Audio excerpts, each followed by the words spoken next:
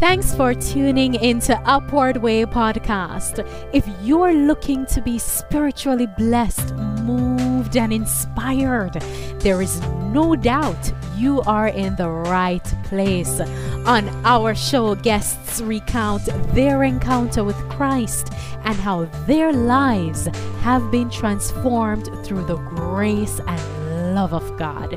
And now, please welcome our host.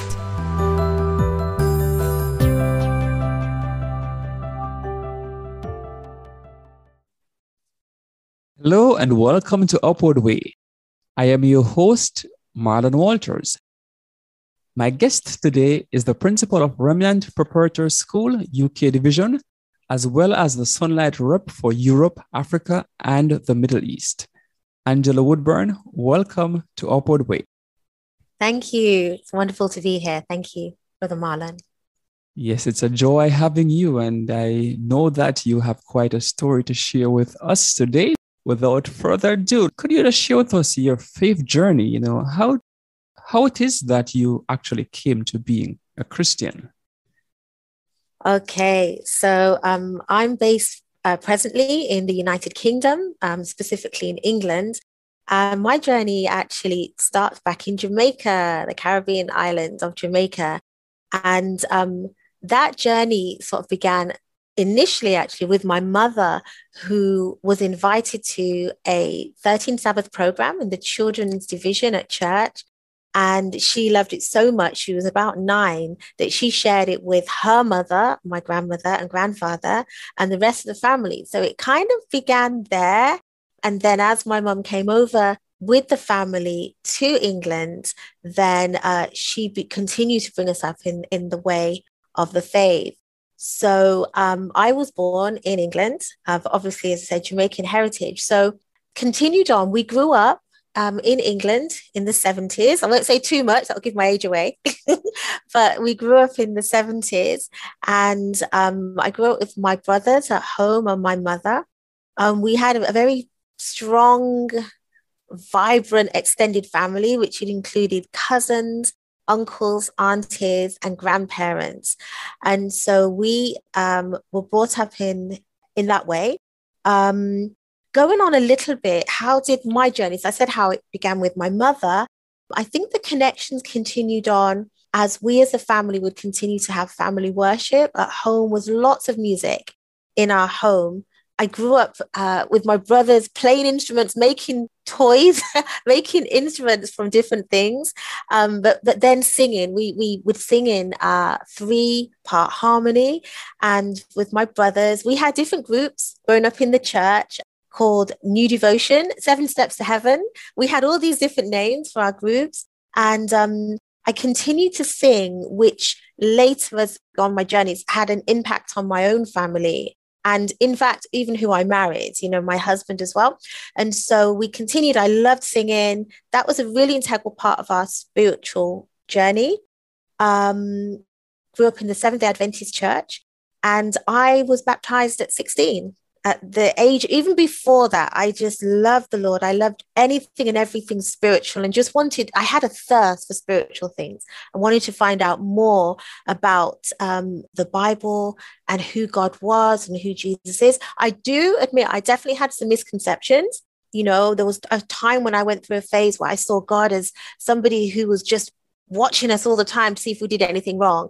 And so I'm so glad that over time was definitely greatly dismissed as I realized that God is a loving God and Jesus coming to be my best friend. So I think that's my earliest years and my background.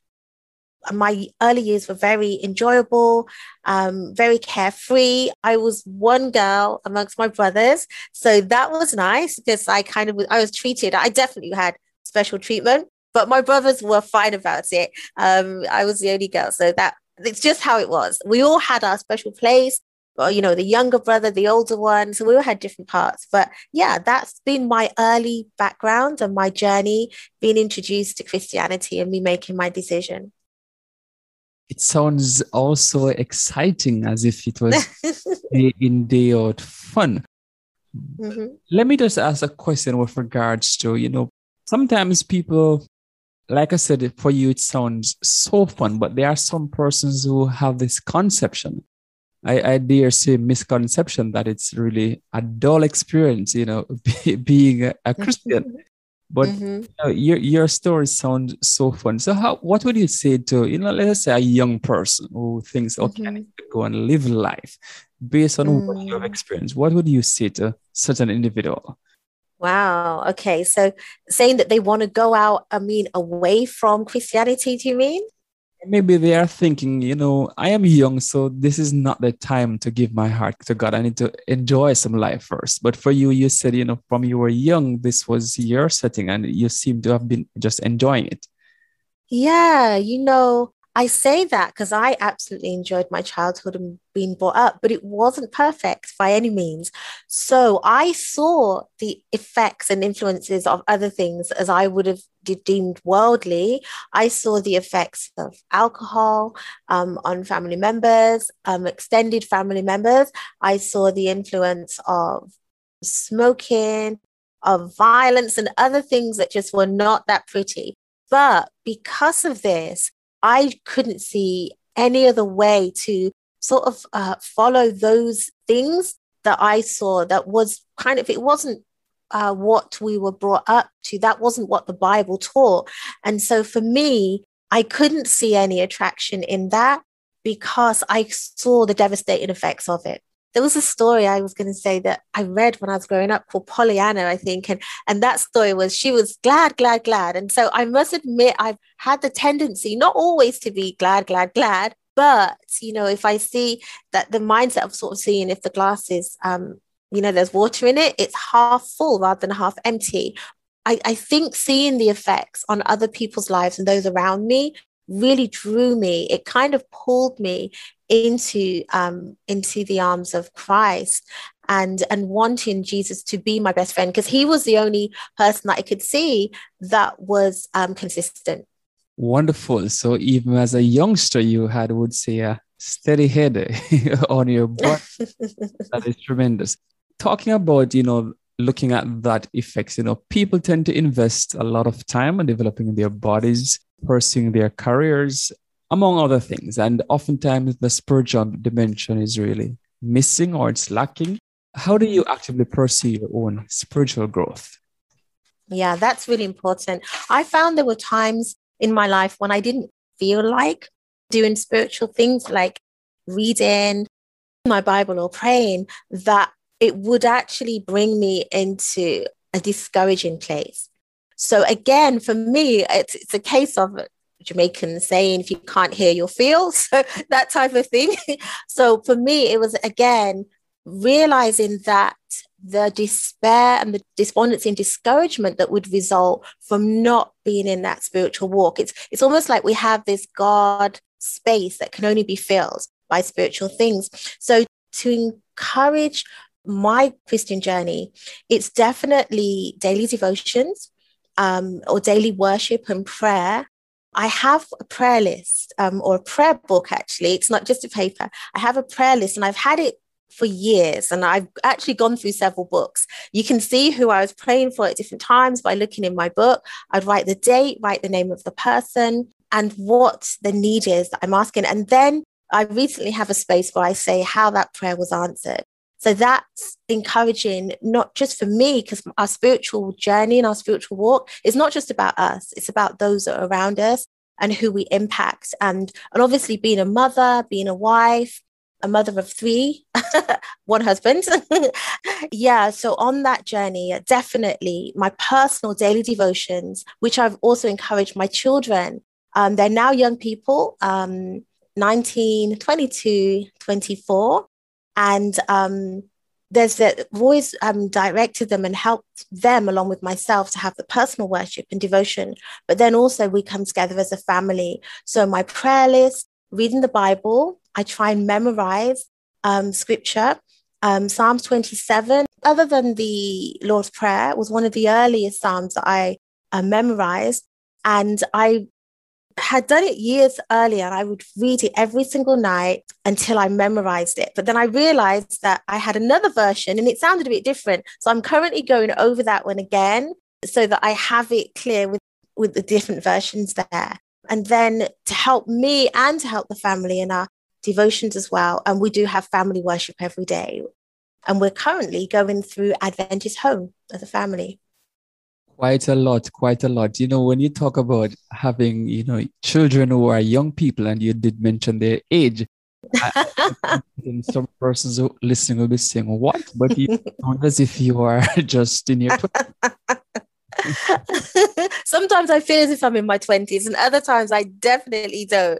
But yes, God has blessed us. I can't say what it is other than trying to follow God's health plan as much as possible, because I haven't always been well. There have been times when I've been quite sickly in my teenage years. And so I made that covenant with the Lord to follow his health laws as much as possible. Nutrition, exercise, water, sunlight, temperance, air, rest, and trusting God. That's one way of saying it, the New Start way. And our family, I think we do have some young genes. So I think I can only attribute it to God's, his favor, his supernatural favor, and just trying to follow as much as possible his health laws. Thank you. Quite a mouthful. And you just touched on something pretty important. Taking care of your health. Later on, I'll give you an opportunity to maybe get back into talking about that a little bit. I just want to touch on your work.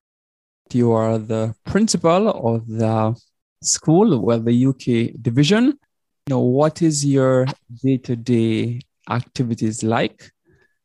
Yes, so Remnant Preparatory School is a virtual or online school, and I was asked to join this school as a principal I was actually asked in 2018, and it was an interesting time because in 2018, obviously my youngest was a few years younger, and I was just finishing home education. We home educated our children for about 17 years. Again, that gives my age away, doesn't it? Yeah. So we home educated them for a while. And so from that journey, continuing on from there, I'm in touch with a lot of families, mainly because of our homeschool journey. And so you're probably thinking, Remnant Preparatory School, how does that come into it? But it really wouldn't have begun if I hadn't started on the journey of home education. And so as we home educated our children, we came in touch with a lot of families. Then another friend of myself, Arlene, we started a ministry over 10 years ago, about 15 years ago, called True Education Ministries. And what we wanted to do was really just help families in the way that we'd been helped. So we were home educating as we came across resources, some of my favorite books, some of my books by Sutherland and others in the book Education. As we came across these things, we would share them and share our experience with other families. And so because of that, one particular family that we came in touch with, in contact with, he later, after a visit to our home, because we would have home meetings, home workshops where families literally would come with their children. They would see our resources and things that we were using, meet our children, meet the family, and we just encourage each other. So I met a particular brother and his family, and he went away over to America. And when he went there, he contacted me in 2018 and said, and his sister, we're really interested in having a UK division and you being the principal for it. And at the time, I must admit, I was like, I think I'm okay for now. I'm just finishing home educating the children.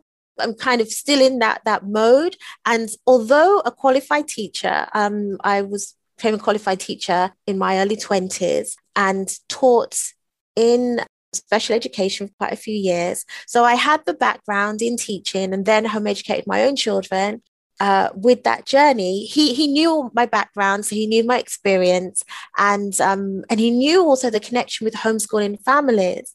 And at the time, I didn't realize that he actually was the answer to a prayer, because I had prayed and said, although I've come from or mainstream, I should say, background in education and in teaching, one of my prayers was that I would be able to work with Adventist families in a homeschool setting.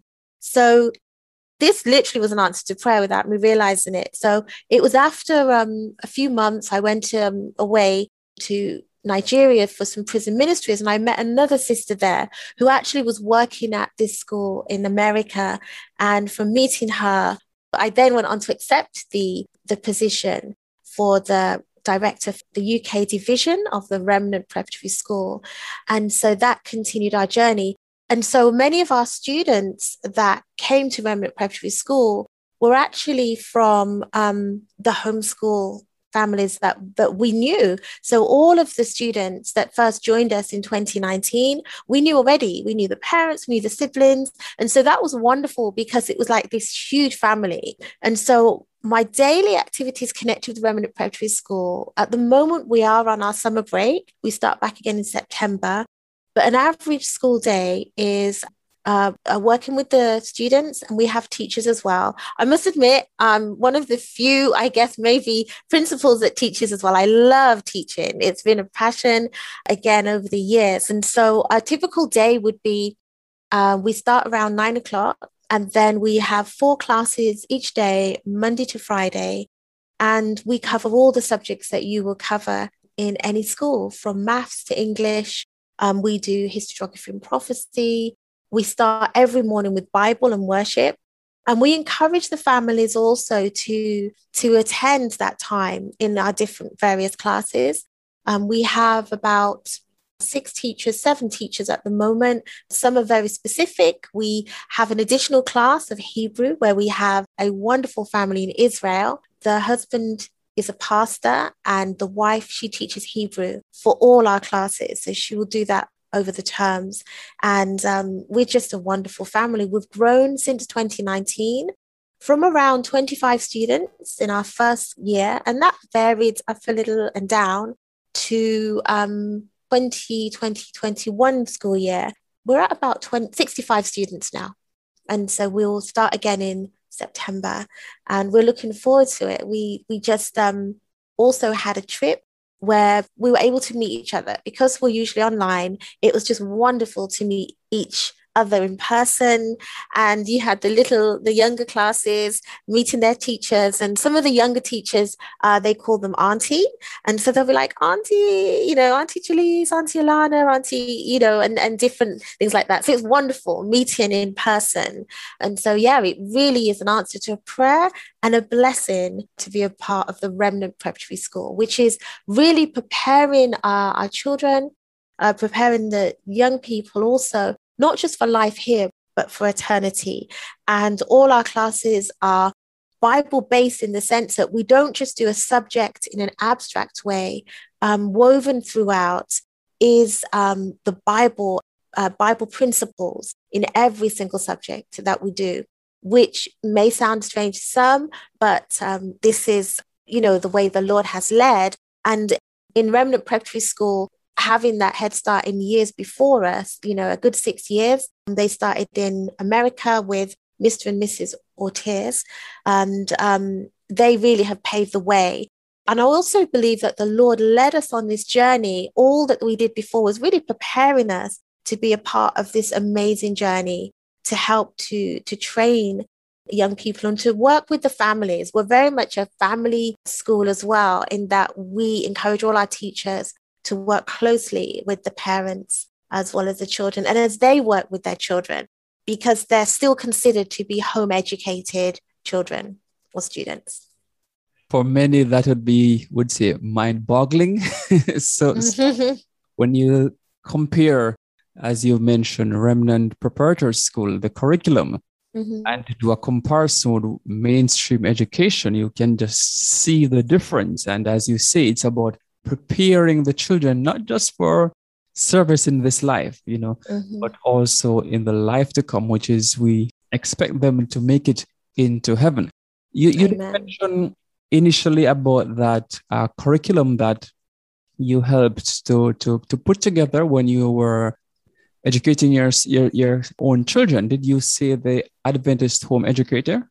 Wow, yeah. The curriculum is actually called the Sunlight Curriculum, or Sunlight Education Curriculum. And I didn't have any part in putting it together, but I wish I had. But I definitely, we're a part of distributing it and being a representative of it, and also using it. So the Sunlight Education Curriculum is based on the Bible. It's absolutely every single subject is woven in with spiritual concepts and ideas. So, you're learning about the heart, but you're not just learning about the heart physically in health, you're learning about the heart itself and, the scriptures that go with the heart. So we look at everything in a dual way, from the literal and the spiritual as well. It's about the holistic development of the students. All right. Now, in terms of, you did say this work that you're doing now as principal of the UK division of the Remnant Preparatory School would be an answer to prayer. There are many persons who struggle with that concept, God is speaking to me, but how do I know God is speaking to me? I can't see him physically, all of that. Now, based on your own personal experience, how do you say God most often speaks to you? Or let me say, what method does he usually use whenever he communicates with you? Okay. Yeah. So in many ways, I'll give an example. Sometimes the Lord will speak to me directly with a voice that I can hear and only I can hear. And I know it's not my own voice. And I'll give you an example. There was a time when I was actually going away to Scotland, which is, about 6 hours drive from where we are. Scotland's a part of the United Kingdom. And I was actually going away with a good friend of mine in ministry as well, Jasmine. She later joined the ministry I mentioned, True Education Ministries. And we were going to do a seminar in Scotland. It was our first seminar where we were going to be doing a week seminar. We were going to share the principles of true education in practice, using primarily the Sunlight Education curriculum and also My Bible First, which are wonderful tools and resources for families. Anyway, so we were going to do a week seminar. Families were coming along. We hadn't met the families yet. And we were going to be spending a lot of time with them. So we would have worship together. We would be staying in the residential building. We'd be eating together. We'd be going out in nature together. So we drove up and we'd been driving for quite a few hours, maybe like 6-7 hours. We were really tired. We got there a little bit late. When we got there, I was thinking, maybe they're going to ask us to do our seminar in the morning. We won't start now. And when we got there, they were eager for us to start. So I was getting a bit nervous now. I am actually quite shy by nature, but people just don't believe me. I don't know why, but I am actually quite shy. So I saw all these people, families, children. There was about maybe 25, 30, but I didn't know any of them. We'd spoken to a few of the families, but hadn't met them in person. And when we got there, one of the brothers was very, very confronting to me. I didn't realize later that this was actually his way of teasing, and he was a bit of a joker. But he sort of said, well, what time do you call this? Do you think you're going to do this, the seminar now? And I just froze and I nearly cried. I was like, why? And I think what it was is the stress of driving, rushing to get there, finding this place, a beautiful place in Scotland, actually called Three Angels Farm. But it was really remote and we had got a little bit lost getting there, but we had got there. And so I was quite daunted. And this fear just struck me. So this fear struck me when he said that. And I remember thinking, oh no, how am I going to spend a whole week with these people? I don't know what I'm doing. And I just lost faith. I lost hope. I lost everything. I didn't quite lose my faith, but I was discouraged. And so we did a little devotional with the families. We didn't do our full presentation. And I went to bed that night so discouraged. And I prayed and I said, Lord, I don't want to be here. I want to go. These people, what's going to happen? And I just felt so inadequate. But I prayed that night and I really don't know where this fear came from. I do believe it was probably the enemy trying to discourage us, because in the end, we had a blessed week. It was a wonderful week. But I went to sleep that night and I prayed and asked the Lord to help me and just to set my mind straight and to give encouragement. I could see everybody around me appearing to be okay, but I didn't. So I went to sleep and I prayed. And when I woke up in the morning, this is how the Lord spoke to me. I just heard these words as I literally opened my eyes. And the words I heard were, fear thou not, for I am with thee. Be not dismayed, for I am thy God. I will strengthen thee. Yea, I will uphold thee with the right hand of my righteousness. And that's literally what I heard. And that was an answer to prayer. That was the Holy Spirit speaking to my mind. And he was telling me, don't be afraid. Fear not, because I'm going to be with you. And it was amazing, because as I was hearing it, it wasn't my own thoughts. As I heard these words spoken, I was like, the Lord is speaking to me, and it was amazing. And I didn't interrupt it. I just listened, and that was it. I was like, praise the Lord. Thank you. And I was encouraged. I knew the Lord was going to be with me. I knew we were doing his work, and I knew it was the enemy trying to discourage us. So that's one of the ways the Lord speaks to me through the word. But again, much of the time it is through the scripture speaking to me. I'll give one more example. Another time I was leaving home, and I was going to go out to visit a friend.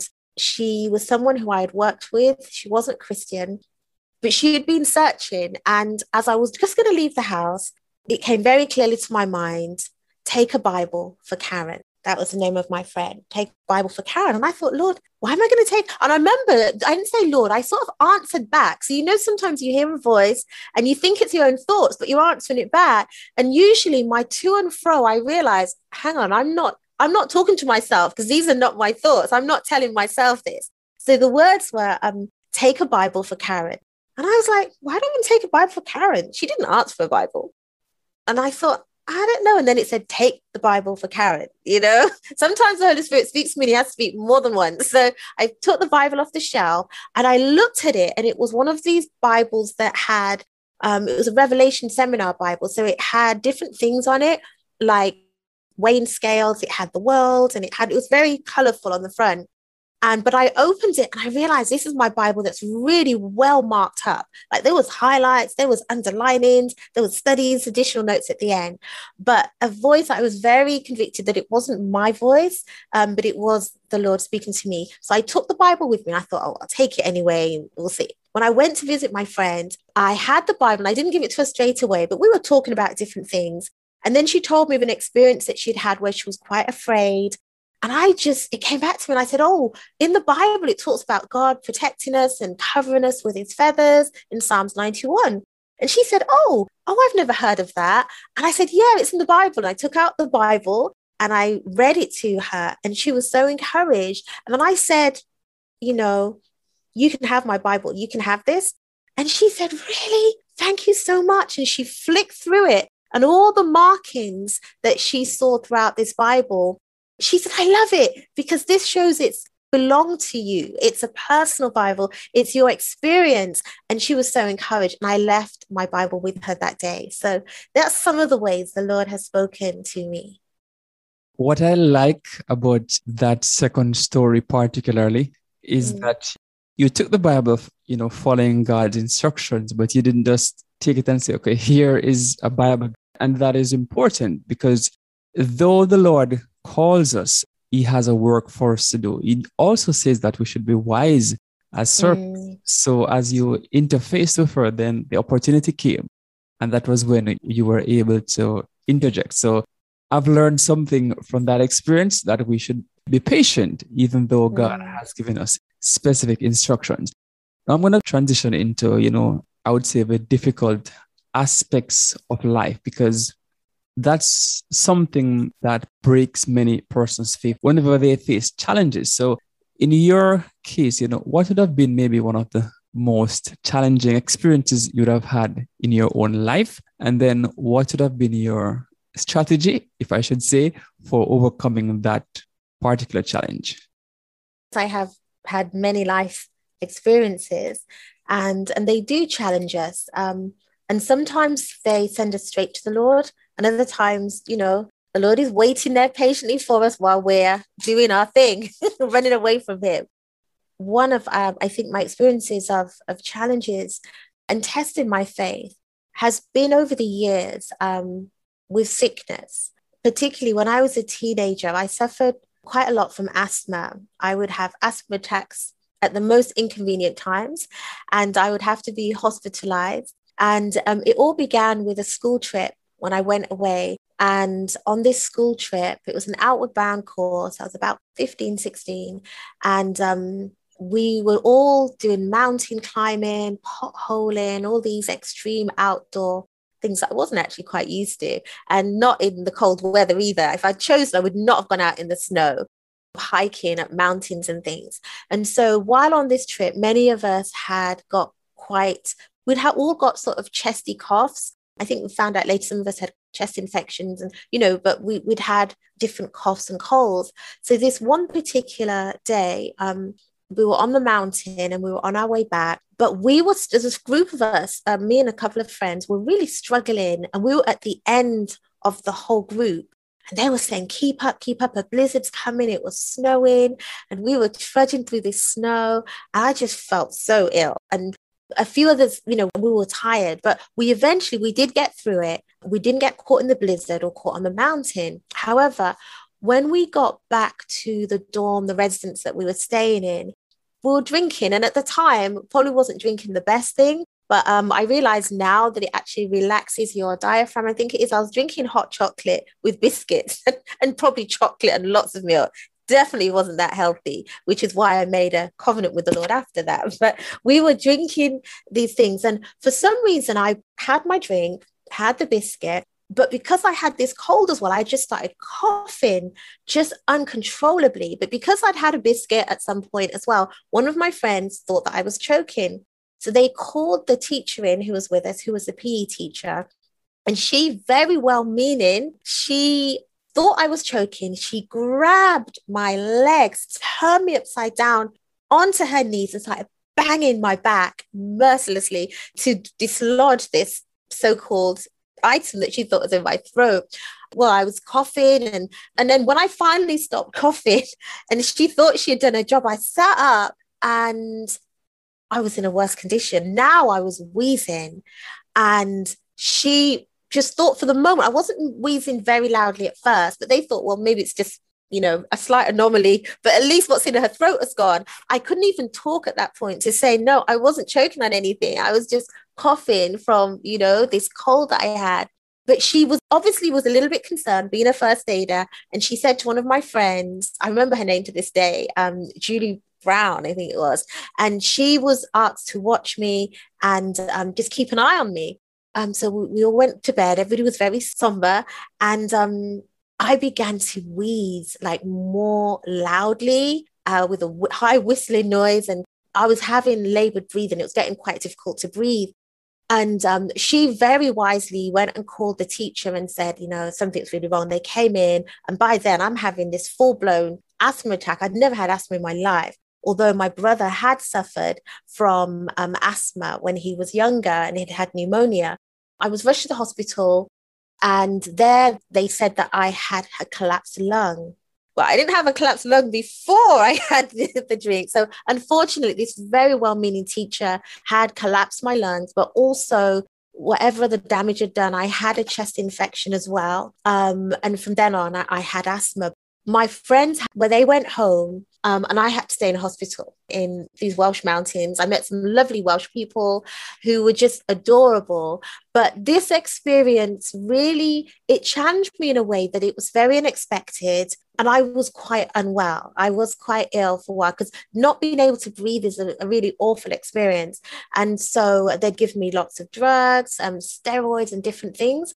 And I thought, okay, when I'm out of hospital, when I get back to England, I'll be okay. But I was off school for several weeks. It was between 4 to 6 weeks. It was a long time. So it was a long recovery. And during that recovery, because the issues with the chest infection and the breathing and my collapsed lung, I wasn't able to walk very quickly. I could only take really slow steps. So I learned patience. I learned to depend on the Lord. But I also was so, for want of a better word, disabled, I'd say, in the sense that I just couldn't do what your mind tells you it's okay, I'm going to get up, but my body wasn't responding. And so during that time, I was very confined to bed or to one space for a long time. And because it was such a difficult experience, I remember asking the Lord just to help me to recover. And in recovering, I said that I would serve him fully, and I would follow his health laws if he gave me back my health. Because I'd seen others. In fact, we had stories of others who were sick with asthma in this way, and their lives were totally changed. They couldn't hardly do anything. I was told I would never lead a normal life. I was told I'd be on medication for the rest of my life. But I was saying, I serve the God of heaven. And my mum as well, a praying woman, she was on, she's just a prayer warrior. She even is still now. And I remember just trusting the Lord. And my mum would always say this prayer where she would pray for a double portion of supernatural favor. And that's what I asked for then. And God in his mercy got me through it. And now, years later, I don't suffer from it. I did have a few episodes afterwards. It challenged my faith. It gave me patience. And it made me really realize how precious life is, and health as well. I found something a little bit, hilarious in what you said. You said that a well-meaning, teacher actually collapsed. Yes, she was very well-meaning. She was a lovely lady. She didn't have the correct information. Just to get back a little, if you can recall, how did you feel during those weeks when you realized you were unable to move freely? You had to miss school. Were you feeling down? Were you feeling depressed? Yeah, how were you feeling? If you can recall. Yeah, I was very discouraged because I thought I would be up and about quicker. And really, as I say, when I say I had a hard lesson in patience, I really did, because I'm an up and go person and I wanted to be doing, and I just couldn't understand. It didn't make sense. I had an asthma attack. What's that got to do with my legs? Why can't I get up? Why can't I do what others are doing? But the fear, I had a fear then as well. My greatest fear was that I would not be able to get back to normal life, to doing what I was doing before. And that was a trial in itself, because after I prayed that prayer to the Lord, I had to really depend a lot on faith to believe that I was going to be okay. I think with many things in life, we underestimate the power of our mind. And if we don't think we're going to get well, or we don't think it's going to be okay, and if we have down, discouraging thoughts that will, invade your brain, which they do, you're not going to be okay. You're never going to be as you were before. Actually, you may not even survive this. You're going to be on this sofa in your mum's house at home for a long time. And so those sort of thoughts, I began to claim promises from the word of God. And in my Bible, my well-marked Bible, I've got a few of them, but I would always put a P where I'd find promises. And some of those promises, there's a really encouraging one that I find. Said, fear thou not. That was Isaiah 41:10, but also another one in Corinthians, 1 Corinthians.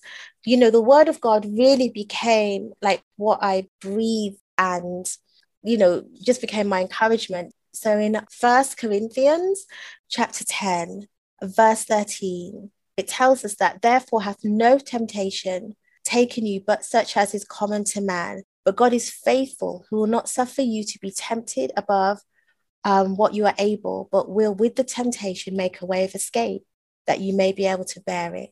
So I knew that, yeah. Wonderful. It's good when we can really find a cushion, to lean on. And in your case, it has been the word of God. I want you to do something for me just now.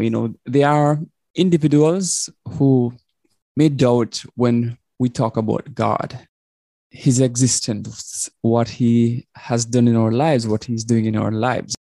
What would you say to someone who is experiencing doubt in their own personal life just now? I think what I would say is what I did, which is cry out to the Lord. The Lord really will answer you. Sometimes he doesn't answer us in the way that we think. Sometimes we expect an audible voice, like I heard that morning when I woke up being fearful. Or sometimes we have expectations of God, but I would definitely say cry out to the Lord and he will answer you.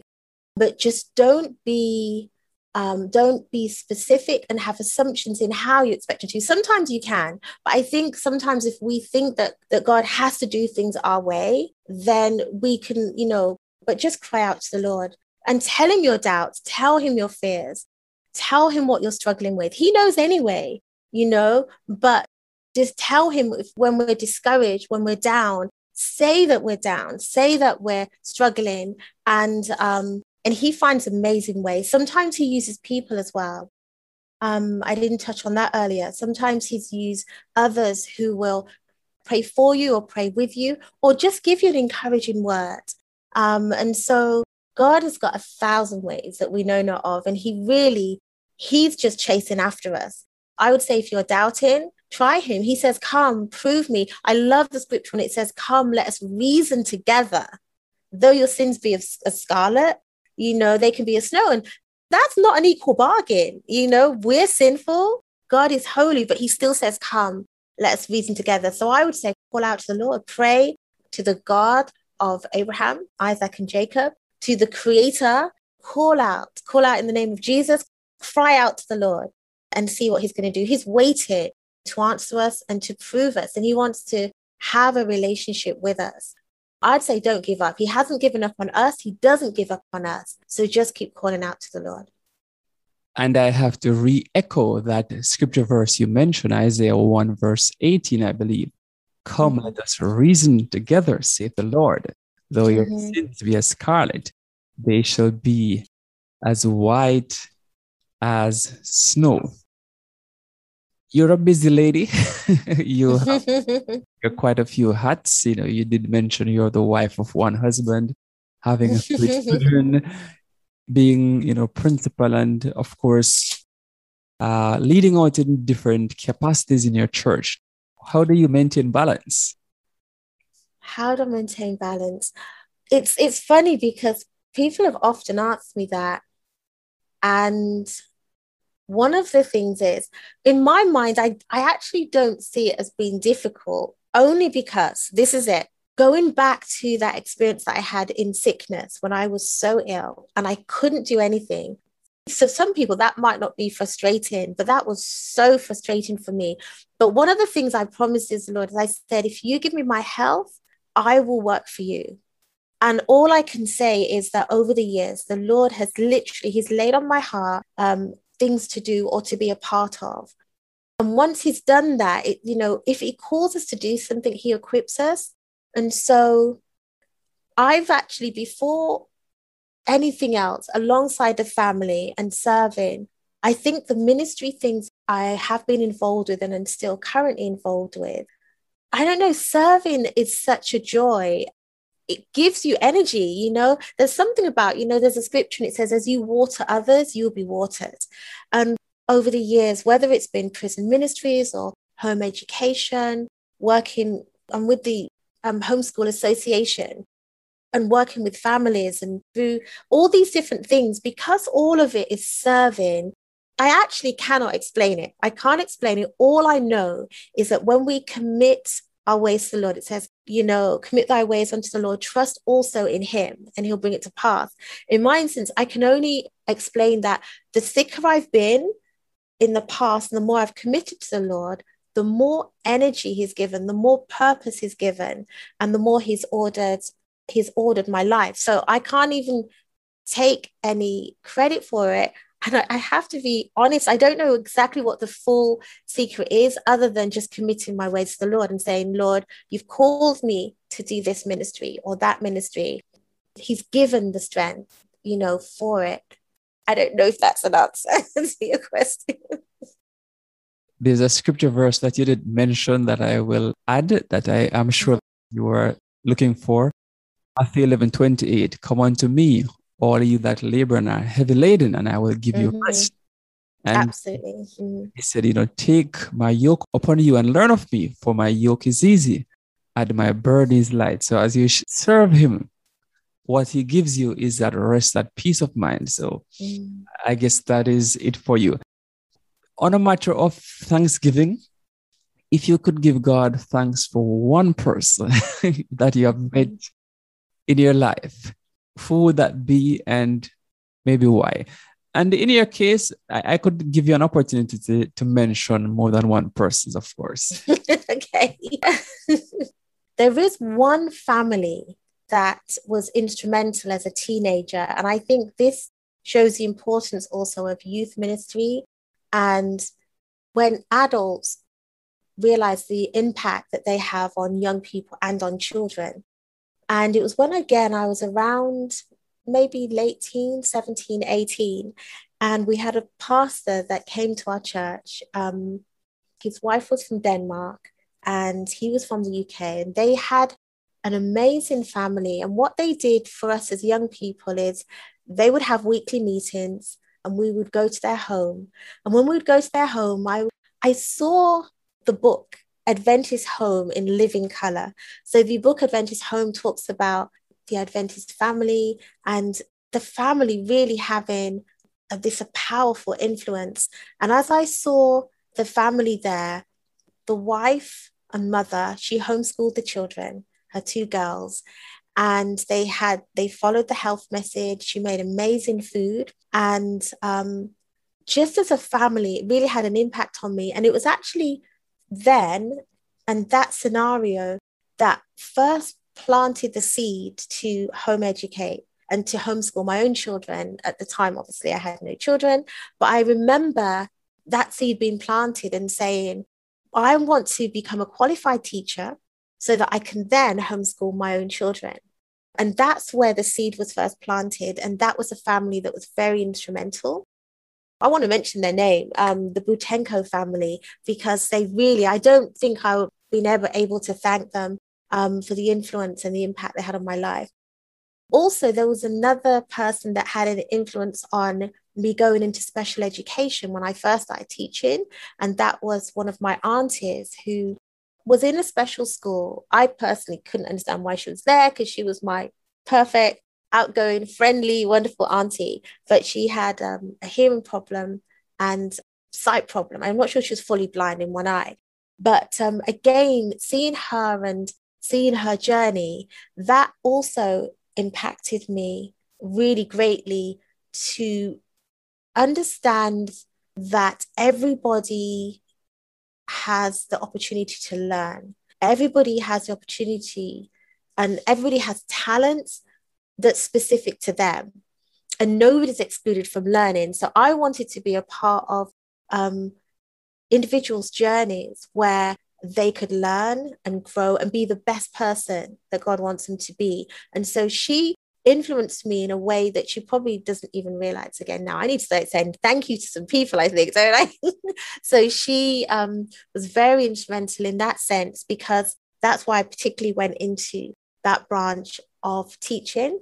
And then the overall teaching was because I wanted to homeschool my children later, which, to add, I will say now, we don't have to be qualified teachers to teach our own children. I do believe that God has appointed parents as the first teachers of children. I'm always, when I speak to many parents, mothers and fathers, I remind them that they are called to teach their children, and they are the first teachers. They're the ones that, have taught their children to walk and talk and all these different things. I'm going to just add two more people. Okay.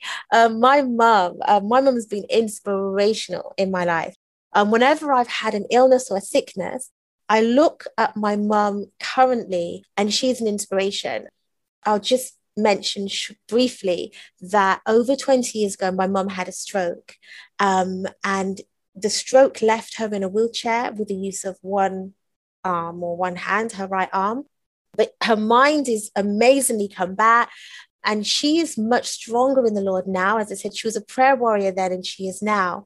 And she's very inspirational or inspiring to me because through the difficulty, she was in a coma. She was in intensive care for months, for a couple of months. Then she was on the high dependent unit for a while. She had surgery. She had brain surgery because of the aneurysm on her brain that caused her stroke. She had a very difficult journey over 18 months in hospital, from intensive care to a high dependency unit to a specialist unit, and then coming back to the local hospital, the stroke unit, and then rehabilitated to go back home. And through it all and her journey, and even as she is now in a wheelchair, she is absolutely my inspiration, because whenever I think of complaining or grumbling because I don't feel well or life is a bit difficult, I look at her. I had an Achilles injury about 2 years ago, and I had to be on crutches and I was in a wheelchair. And I remember sort of thinking, oh, I can't do this and I can't do that. That seems to be my problem, you know. One of my greatest challenges is when I can't do what I need to do, I want to do. But the Lord teaches me humility and patience. And I remember I went to see my mom and she was just praising God and she was doing her daily prayer list time. And she's always praising God. And the Lord talks with her all day long, from the smallest to the biggest thing. And I just looked at her and thought, Angela, why are you complaining? Your mom is in a wheelchair. She has been for over 20 years and she's praising God all the time. Stop complaining, you know? So she's definitely my inspiration, you know, and had a marked impact in my life. There's more, but I will leave it there. It's amazing the different sources of inspiration. And, you know, that is something I also found interesting whenever I got the chance back home. I don't get too much of that opportunity here. But when we went visiting those we consider to be shut-ins, they were always, you know, praising God. And after leaving, you were so encouraged. I can just see why you would be so inspired by your mom.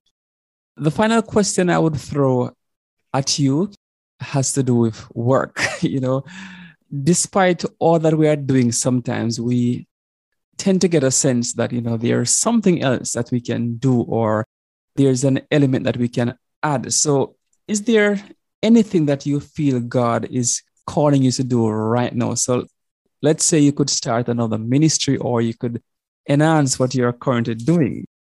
What would that be if, you know, you would start a new ministry, and then who would it serve? That is such an interesting question. Remember, I collect ministries. Interestingly enough, there is a ministry that we were doing for several years. In fact, 25 years, we were doing prison ministries. And this is something that the Lord encouraged me to start. And that came from another incident with a family member, again, when I was in my teens, when I got a letter from a family member who was in prison. And I remember the letter they sent. It's funny that this should have had the biggest impact, but I believe the Lord was planting a seed again. And it was a piece of paper that was folded, but when you opened it, like the outside, before you opened it, the outside had my name and address, and on the back it had his address. But when you opened it on the inside, it was the letter. So it was one piece of paper. And I remember looking at this, and as I was reading his letter to me, I remember thinking, this is so sad, you know. But then I was thinking, I want to bring the gospel to those that are in prison, because something just planted the seed. So the seed was planted then. It was about maybe 10 years later that this came back to mind again, to do prison ministries. I didn't know anyone that was in prison ministries. I didn't know anything about it. I just knew that people were in prison and it was an opportunity to witness. And so I approached the pastor at the time that we had, and he funnily said, "Oh, Angela, there's too much red tape. We don't want to go into that." And I remember thinking, oh, no, you can't tell me no. When someone tells me no, I'll be like, when God has said yes, you know? And I just said, no. If God wants me to do this, I'm not going to accept that. There's got to be a way. And I just prayed. At the time I was married, spoke to my husband, and he graciously went with me. My husband, Joseph, he went with me. We rang up the prison and said to them, can we speak to the chaplain? And can we start prison ministries? And the chaplain said, yeah, come down. So we both went. I think my husband a lot of the time would go along with me. He's like, oh, I've got to protect Angela. She's on another scheme. You know, she wants to do something else. So we went down to the prison and he said, yeah, you can start coming here. If you got a team, at the time we didn't have a team. Praise God, we did get a team, went to church, and we had about 8 people who joined our team. So the prison ministries started then. We went into between 3 and 4 prisons in the UK. And then over the years, in the last 3 years, so not including this last year, 2020, 2021, we went to Nigeria and we went to Moldova. But interestingly enough, we haven't been to a prison since 2020, and that was in Moldova, where we went with about 14 other members across the UK. And just this week, actually, I was thinking, Lord, what are you saying about prison? You know, we haven't physically been into a prison. However, we were able to send, I think we counted over 200 boxes to the prisons in Moldova throughout the lockdown. So although we couldn't literally go in, we were able to send items, particularly to the mother and baby unit. There were mothers in prison and their babies and toddlers were with them until the age of 3. And we really wanted to, we just wept when we heard some of the women's stories. And so we really were helping them initially, but then we extended it to their family members, their other children, and to other male prisons. So although that was something that we had been doing with a wonderful team in our church in Northampton Central and across the North England Conference, we've had amazing support from people like Pastor Ian Philpott, Pastor Alexandra Gutu, and then, you know, some of our team leaders like Elder Emmanuel. They've been amazing. We've just had an amazing team working together and all coming together for this purpose. But one of the questions I did ask the Lord just this week was, Lord, what do you want to do about prison again? We haven't been physically in one again, in a prison since a year and a half. So that's probably the only thing to reignite, to see how the Lord's going to lead with that. So we've had a different journey to the first 25 years of prison ministries. And I know it's been as much of a blessing, but in a different way. So I'm just praying the Lord will direct in how he wants that ministry to go. Okay, so you haven't been in prison for almost... I know that sounds... Yes. I must say thanks to you, Angela Woodburn. Listeners, our guest today has been Angela Woodburn. She's a principal of Remnant Preparators School UK Division, as well as the Sunlight Rep for Europe, Africa, and the Middle East. Now, just before we go, do you have any parting words to share with our listeners? I think if I was going to say anything, I would just encourage all of our listeners to never give up on the Lord. Don't say this, the Christian walk is too difficult. It's just too hard. Jesus doesn't give up on us. He wants us to trust him. He loves us with an everlasting love, and with loving kindness has drawn us. And he doesn't want any of us to be lost and not to be with him for eternity. He will do anything to chase us down and bring us back. So when you hear that still small voice calling, say like Samuel, speak, Lord, for your servant is listening, and just be willing to lead wherever the Lord will lead, because he only has good and wonderful intentions for us, and he loves us all. And only he can give that peace and fill that longing and fill that gap that's in our hearts. Amen. Today, if you hear his voice, harden not your heart. You've been in tuned to Upward Way. Do join us again next week when we'll have another interesting guest sharing his or her story of faith. You can subscribe to weekly episodes on Apple, Spotify, and Listen Notes, or go to the App Store and download the AWR app. Until then, I am Marlon Walters saying goodbye. May God bless you.